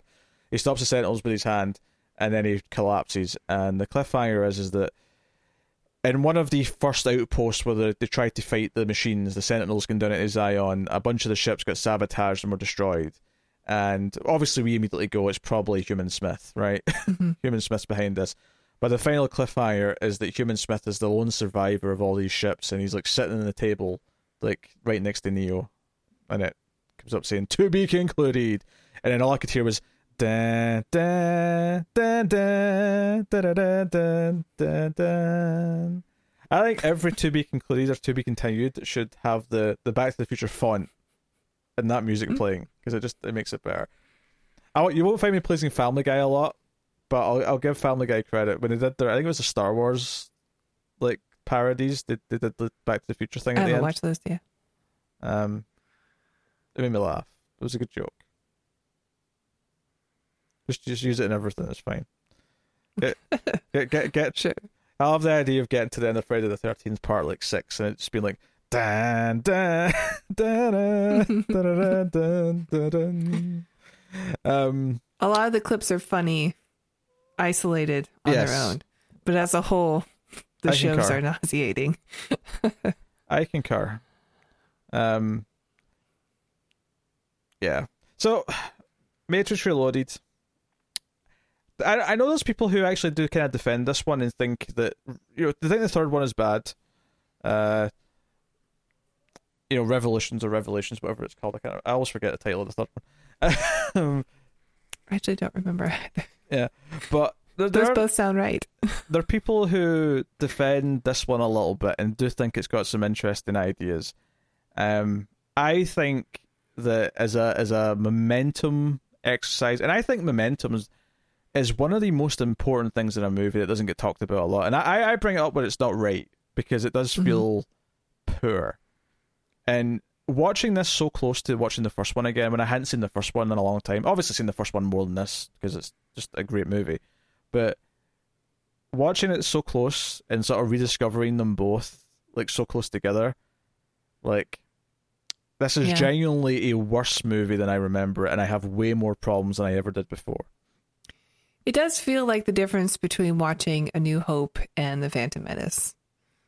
I think it's a fair comparison. I think it's like the old council guy. He's like the Jedi Council like scenes where they're just sitting around talking about what to do, or it's like we're just gonna play in the sandbox and expand this universe, and the fans are going to take what they can from it, but it's never going to be the masterpiece of the first one. Yeah. I don't know if there's anything that correlates exactly with midichlorians, but there's definitely a loss of some of the mystique of some of the elements from the first film. I don't know if any of it quite ranks up with, hey, there's literally midichlorians that can, Yeah. So, yeah. Plus, it's just a downer. Like one of my least favorite things about sequels that weren't planned is that they often have to kind of ruin the end of the first film to justify why a story can happen. Not in every case, but there's a lot of sequels that they'll kind of retcon the ending or very quickly put the main character back in Alien a bad 3. place. Alien 3 is a good example, yeah. Even Terminator Dark Fate. Yeah. That way. They often have to, like, oh, we have to make sure, because we haven't thought of a good new story for the character from the first one, because that's the good thing about Aliens, right, is that it takes Ripley and says, okay, she's got PTSD from the trauma of what she went through. Let's make a movie about her, like, finding her strength and truly overcoming that trauma. That is, like, I know it's simple, but that is the fundamental thing that drives that movie, and it's what makes it feel different, because it's not just the same journey as the first time. But so many movies, they have to, like, oh, we have to go back to the status quo somehow, so we have to either kind of, like, quickly retcon or make something bad happen to them just so they go back to what they were before, and then tell the same story again. And I think what's so sad about this is that it basically builds up to a reveal, and it already kind of diminishes a little bit the mystique of the ending, but it's the big reveal with the architect. That scene reveals that, oh yeah, you didn't really break out of the system and become special and become in full control of who you are. You just thought you did. Like, that's We're what always expecting you to do that. Yeah. Most sequels do that, and it's still bad, but most sequels do that at the start of the sequel. This movie builds up to that reveal at the end. So you have this dull movie with MacGuffin to MacGuffin to MacGuffin, and then at the end, oh, by the way, the end of the first one was not what you thought it was. We've just completely ruined it. So there you go. What a shame. I know you're sick of me rabbiting on, but I do think this is a special kind of bland follow-up.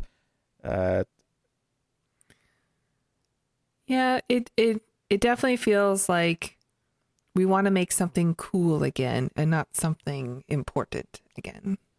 Yeah, it says we want to make a Matrix sequel as quickly as possible, but we don't actually have a good story. I mean, that's the sad part is there's the fragments of a good story kind of in there. We talked about a few good ideas, but they're just not developed enough and as tight to even be half as good as the first one. Never mind what this is, which is.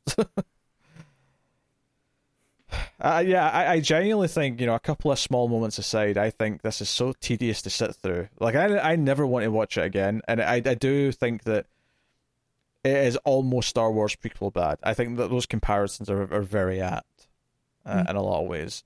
It's, there's a few better qualities in some ways, some of the ideas we've mentioned, but for the most part, I think those comparisons are completely fair. Yeah, the freeway scene is just the pod race scene. Like, I don't really remember the pod race scene to know if I agree with the sentiment, but given what other people say about it, eventually, yeah.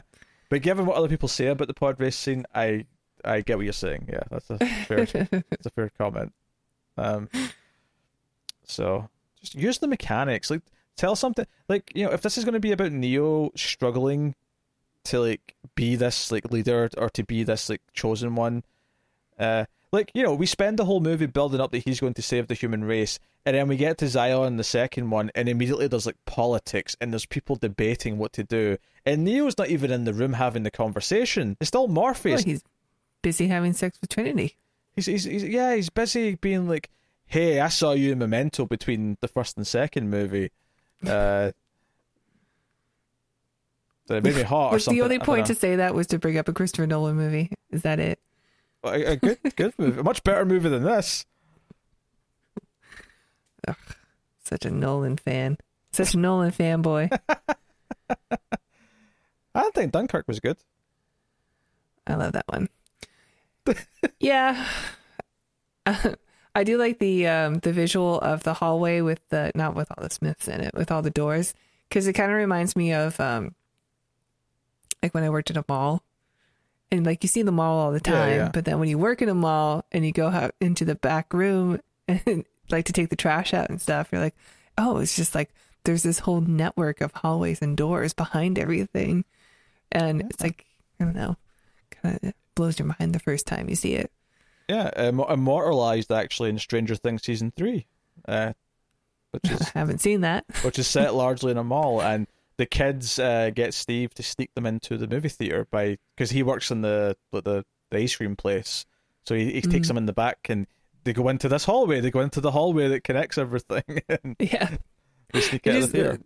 that scene like sent me back in time to when I first experienced that. And it was like seeing a whole new world. Like, wow, seeing the inner workings of a mall. There's this whole underground backroom area that us regular people don't get to see. Think about what you felt in this first movie when Smith shows up at the subway station and Neo turns around and decides he's going to fight. Think about what you felt in that scene and what it meant for the character, and how the fire within you that you wanted to see him beat the piss out of this agent because he has it coming. Like, you felt it in your soul. In this scene, when Smith walks onto this basketball court, which, by the way, how does he even know that Neo's here specifically? This is like so like, it's far from the biggest problem in the movie, but it's just now I'm thinking about it. Like, he just happens to know where he is exactly. Maybe he was able to take over one of the birds, one of the crows. But as soon as he walks on, and he's still calling him Mr. Anderson, and he's still like, remember me? I don't know what any of this says. Like, I don't know what this says. Like, Anderson was such a great villain. He represented the system. He represented everything that wanted to keep him bottled up and pinned into a category and in his place. And in this movie, it's like, wait, so if you do break free of it, your old boss is going to hunt you down because he's pissed you got away from him. Is that the sentiment that we're given here with this? It does not work. Like, so some movies lend themselves to sequels because it's like, okay, you have a movie where there's a serial killer who kills a bunch of teenagers. You know what? The serial killer can do that again, and it won't in any way upset the first movie. Or you can have even something like Die Hard, where it's a bit silly that John McClane finds himself in a very similar situation, but it doesn't change anything about the enjoyment of the first film. It doesn't ruin the ending of Die Hard that it happens again in an airport. Well, Jeremy Irons has a vengeance. Or the third one, yes. It doesn't change, because Die Hard 5 is an absolute garbage movie. I hated that movie. Every fiber of my being is trash. But it doesn't, it insults the quality of the first one, but it doesn't have to, alter everything you feel about John McClane in that first movie to have another sequel where he's, shooting more bad guys. It still just works because it can be, terrorist situation of the week, right? It can be that, for better or worse. But The Matrix is such a tight story where just going back to that world just starts to, break down everything the first movie said. Yeah, I wonder if it wasn't the Wachowskis, if just some super fan who is like, this is a really cool world and a really unique look and style that I think we can do more with it. I remember if someone else wanted to do that, if we could get something good. Oh yeah, maybe.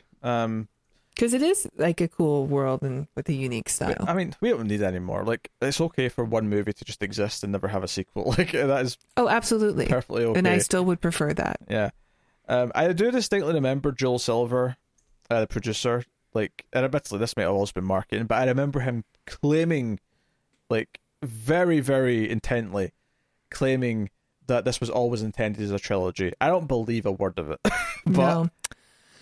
I don't think so either. Although I guess we sort of have what I was saying with the Animatrix, because a lot of those are pretty good. I remember the Animatrix being okay. Sure. That was so I guess there is potential for people to play around in the sandbox and give us something good. Yeah, I mean, I'm not saying it's impossible. I'm not really that interested in having tons of more Matrix though, because because ultimately what makes the first movie good is not the world it creates. I mean, the world it creates is good, but that's not the appeal. The reason why it's great is because of the story it tells and the character journey and how it fits into the world that it's created. Yeah. This is the problem that Star Wars actually does have a lot of the time, is that people are obsessed with telling more stories in the Star Wars world, that they kind of rely on it, and it's but the reason why Star Wars was good is because it was the story of Luke and Han and Leia, and their chemistry and the performances from those actors and that journey, and that's what made Star Wars good. It's not that they had something called a Jedi. It's not that they had Star Destroyers. It's not that they had these things. These were all just, those were the textures, the flavors they added into it to make it all cool and interesting. But that's not really what made Star Wars good. But people obsess over what the name of Han Solo's gun was because nerds are going to nerds. And that's fine. I'm not saying you can't do that, but there's a problem when it feels like the next movie is made around that idea, where that's why you're making the next movie, because you want to make more movies where we find out why he's called Solo. Okay, well, you haven't watched that movie. I haven't watched that movie, but I'm pretty sure I'm going to hate it. Well, yeah. I mean, you're going to watch it like you are right now with a terrible mood and your arms folded. Like that, I will concede it will probably be a very coherent, functional movie. But I'll probably hate the principle of what it's doing. It's fine. It's a fine movie. It's not great, of course. For Star Wars fans, I think it's acceptable. In my eye, honestly, like there are 2 great sequels in the Star Wars saga and 1 pretty good sequel, which is Return of the Jedi. Mm-hmm. And that's about it. Sure. And then the rest are like, okay, let's just have fun in this sandbox. Sorry about my cat, because I'm just filling with rage right now. Just steaming. Is it coming out of my ears yet? All right, why don't you wrap up and rate Matrix Reloaded then? I think we're safely done. It's funny. I think even the title of the movie is kind of silly. Like, just we're doing the Matrix Reloaded. Like, we're going to give you all the action that you liked from the first movie without any of the important parts. I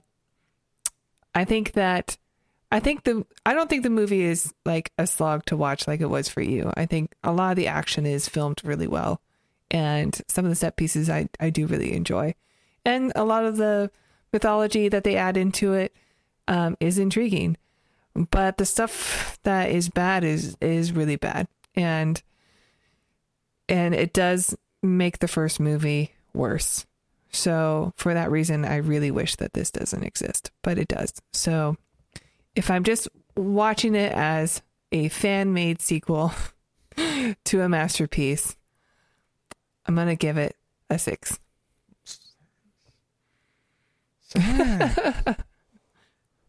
Oh, I don't know about that. Oh. Yeah. I think that's probably what I gave it in like 15 years ago. That's probably what I gave it 15 years ago when I was being generous. Like so much of what's wrong with Hollywood making sequels I see in this movie. And it hurts because the first one is so damn good. And it's baffling that it is the same creative team involved. I've already repeated my points enough that I don't think I need to, reiterate them here. But it's kind of a soul destroying watch. It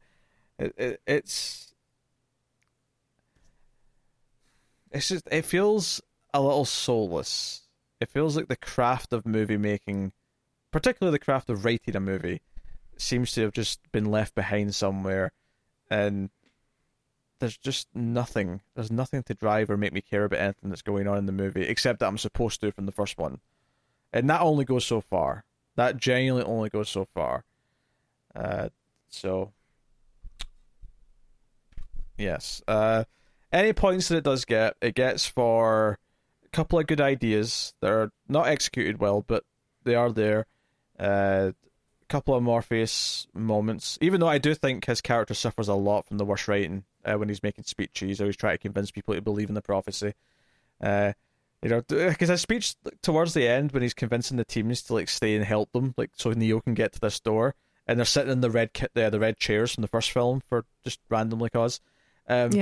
His reason is basically like, yes, you could leave, but you could also stay. And imagine if I'm right, and that the war will be over tomorrow. Isn't that worth dying for? I'm like, you've not really given us any reason to believe you in that speech. You've just kind of said, "Go on, maybe this will work. Maybe it'll work. Maybe I'm right." Yeah. There's not a lot there. You don't want to be wrong, right? So, so I think his character suffers a little bit in that, but he definitely is not as well written as he was in the first movie. Because the first movie, he's like, can't take your eyes off of him. Like every time he speaks, it's like, I mean, Lawrence Fishburne should just play God. Yeah, I think Keanu Reeves almost benefits because he's relatively, in a nice way, but he's relatively wooden. So I think he actually comes across very similar, not because the writing is on point, but just because he still delivers these lines. He's supposed to be like, way. Nothing affects you now. You are Superman. Which is why even when it's like the CGI fights, if you're just looking at his face, you're like, that looks like Neo. But like the coat is unbelievable. Because he's supposed to be wooden. That's an interesting justification for the bad face, but I can see what you're saying. So yeah, I'm just trying to sum up here. I wanted to mention that speech just being kind of stupid. So much of this I don't like. There's so much. So 3 out of 10. Ooh, that is low. I feel nothing during. I mean, you've said that you hate this movie, so I get it. Yeah, I feel nothing throughout the vast majority of the action scenes. I think almost all the new characters are just kind of tedious and underwritten and feel very thin. We have the one vain, very, very vain attempt to try and make us care about Link by having his wife worry about him for like 2 scenes, and she gives him a necklace. Yeah, it's very little to it. Do you think that necklace belonged to Tanker Dozer or something? Were we supposed to remember that necklace? No, I got it was more like a religious thing. Like she believes in this for superstitious reasons. Yeah, obviously from a technical level, the action's bad. All the the CG's bad, but fundamentally, I just think that the script is piss poor, and that there is no momentum. The pacing's horrible, and the storytelling devices that are used here are just MacGuffin 1 to MacGuffin 2 to MacGuffin 3 just because. And it shouldn't feel that way, and it does feel that way. So 3 out of 10. Yes, Gus. Yes, Gus. Quiet cat. Now you're pissing me off. He wants to escape. He's a house cat. He's not like to escape. I know. Going out means certain death for him. Eight. Go. All right. So there you go. That's The Matrix Reloaded. If you've made it this far into the review, then put the word or phrase. What was one of the MacGuffins? There's like several. The keymaker. Put the keymaker into the comments to let us know you've got this far. Tara's going to pose for the thumbnail, so I hit that mic out of the way, and we'll see. We'll see what you do. All right, 3. Got no plans. 3, 2, 1. Pause.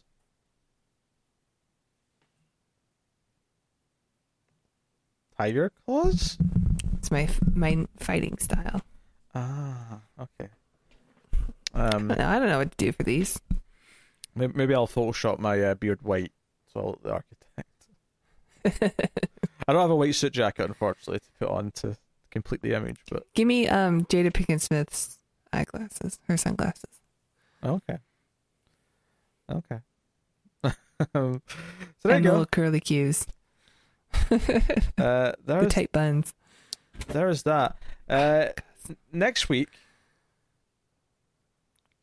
Tara knows what we're doing, so I'll let Tara tell you what we're doing next week. That's right. We have a very exciting movie to announce for next week. Do we? Let me just pull it up on the schedule. Tara, it's the one you picked for your birthday. Oh, that's right. Okay, I remember. Yeah, it is my birthday. So we'll be doing the second greatest science fiction movie of all time, Mystery Science Theater 3000, the movie, which means you're getting a double because we're also going to be reviewing the classic science fiction film, This Island Earth, to celebrate both my anniversary of birth and the 25th anniversary of the film being released this year. Yay! May is a very good month for birthdays, I'll say that. Yes. Yeah. So there you go. Mystery Science Theater 3000, the movie, is next week's review. I have no idea how that review is going to go or how it's going Peter to work. is not thrilled about this, Troy. I'm not excited to watch it. I like Mystery Science Theater 3000. I just don't know how you review it. Like, review it. The way we review all movies. Okay. I mean, because obviously we used to have a segment where we talked about a Mystery Science Theater episode, and it kind of faded away just because we couldn't find time. Because basically, I think it was around the time Tara started doing like 2 other things a week. It was like, okay, we don't really have time to like get together and watch a Mystery Science Theater. But yeah, because the point of that was that Mystery Science Theater is definitely better when you watch it with other people. Yes. Because it's always funnier that way. And that doesn't mean that we'll never go back to that in some form or do something with Mystery Science Theater. I think there's potential there for something at some point. But I do own them all on DVD. Maybe after Babylon 5, we'll do a Mystery Science Theater rewatch. Oh, in order. Like, the way Cable intended. Yeah, but Mystery Science Theater, I think, is an exceptional show for that. Because you're just watching a movie. There are, I guess, some storylines that go through, but that mostly happens in the Sci-Fi Channel years. Yeah, but that's the interesting part of doing it in order, though, is you get to see the ebbs and flows of, okay, you know, because if you just pick them, you're just going to pick the good ones, and then we're going to be that's absolutely what I do. Yeah, but then you're going to be left with all the bad ones at the end, and we're not saying we're going to do this, by the way, right? I was not necessarily suggesting an actual review series of Mystery Science Theater. Well, I mean, we've talked about it before. Yeah, we've pondered the idea, and we'll probably ponder it once more when the time comes, but we shall see. We shall see. Yes. A cat is going to perish tonight. He's so cute. All right, that has been the Atomic Cinema Experiment. You can like and subscribe, which is very important. It helps us out a lot if you do that, so please do like and subscribe. That's how YouTube dictates success. Also, rate the podcast 5 stars with a little review on iTunes, wherever you get your podcast from. Tara, will you tell the kind people about Patreon? Yes. If you enjoy our show and our reviews, please check out our Patreon page. It's patreon.com/MilepostTV, and if you donate as little as $1 per month, you will get access to bonus episodes of The Ace. What do we keep there, you say? Why, most of our B movies are there. So if you enjoy Mystery Science Theater, that's where you'll find Mystery Science Theater adjacent films and movies starring Garrett Graham, the greatest actor of all time. And if you donate $5 per month, you'll get to vote on what movies we watch once a month. Oh, God, my cat. And you'll get access to these reviews one day early, and some shows you get a week early. So please head over, check that out. Really helps us out. And we give you a bunch of stuff for it. Thank you. Excellent. Mm-hmm. I can tell you we're struggling there. As you say that, I'm looking over at my adorable cat Garrus, who's sound asleep, just off to the left. Gus has found food, so he's distracted now that I'm done with the pitch. Oh dear. Okay, well there you go. That's the Atomic Cinema Experiment. That has been the Matrix Reloaded discussion. Have at it, I guess. We'll see in about a month or so for Revolutions or Revelations or Resolutions. I always forget what the title of the third one is. I would just confirm this before we wrap up. Revolutions. It is Revolutions, just to confirm. Because these movies spin me right round, baby, right round?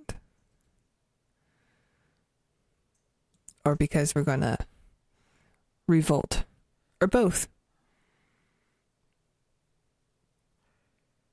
I'm pretty sure it means in the context of there being a revolution in a cultural sense, but well, I mean, revolution also means like how many times something cycles through, which is also relevant to the Matrix. I suppose. Yeah, but I don't consider the 2 and 3 canon at this point. Now that I've remembered how bad this movie is, the first film is the only real one in the story, and everything that comes after is to be left. And yeah. So, there you go. Thank you very much for joining us. Once again, it's always a pleasure. Keep watching science fiction movies and computer and salsa. Welcome to the desert of the mind.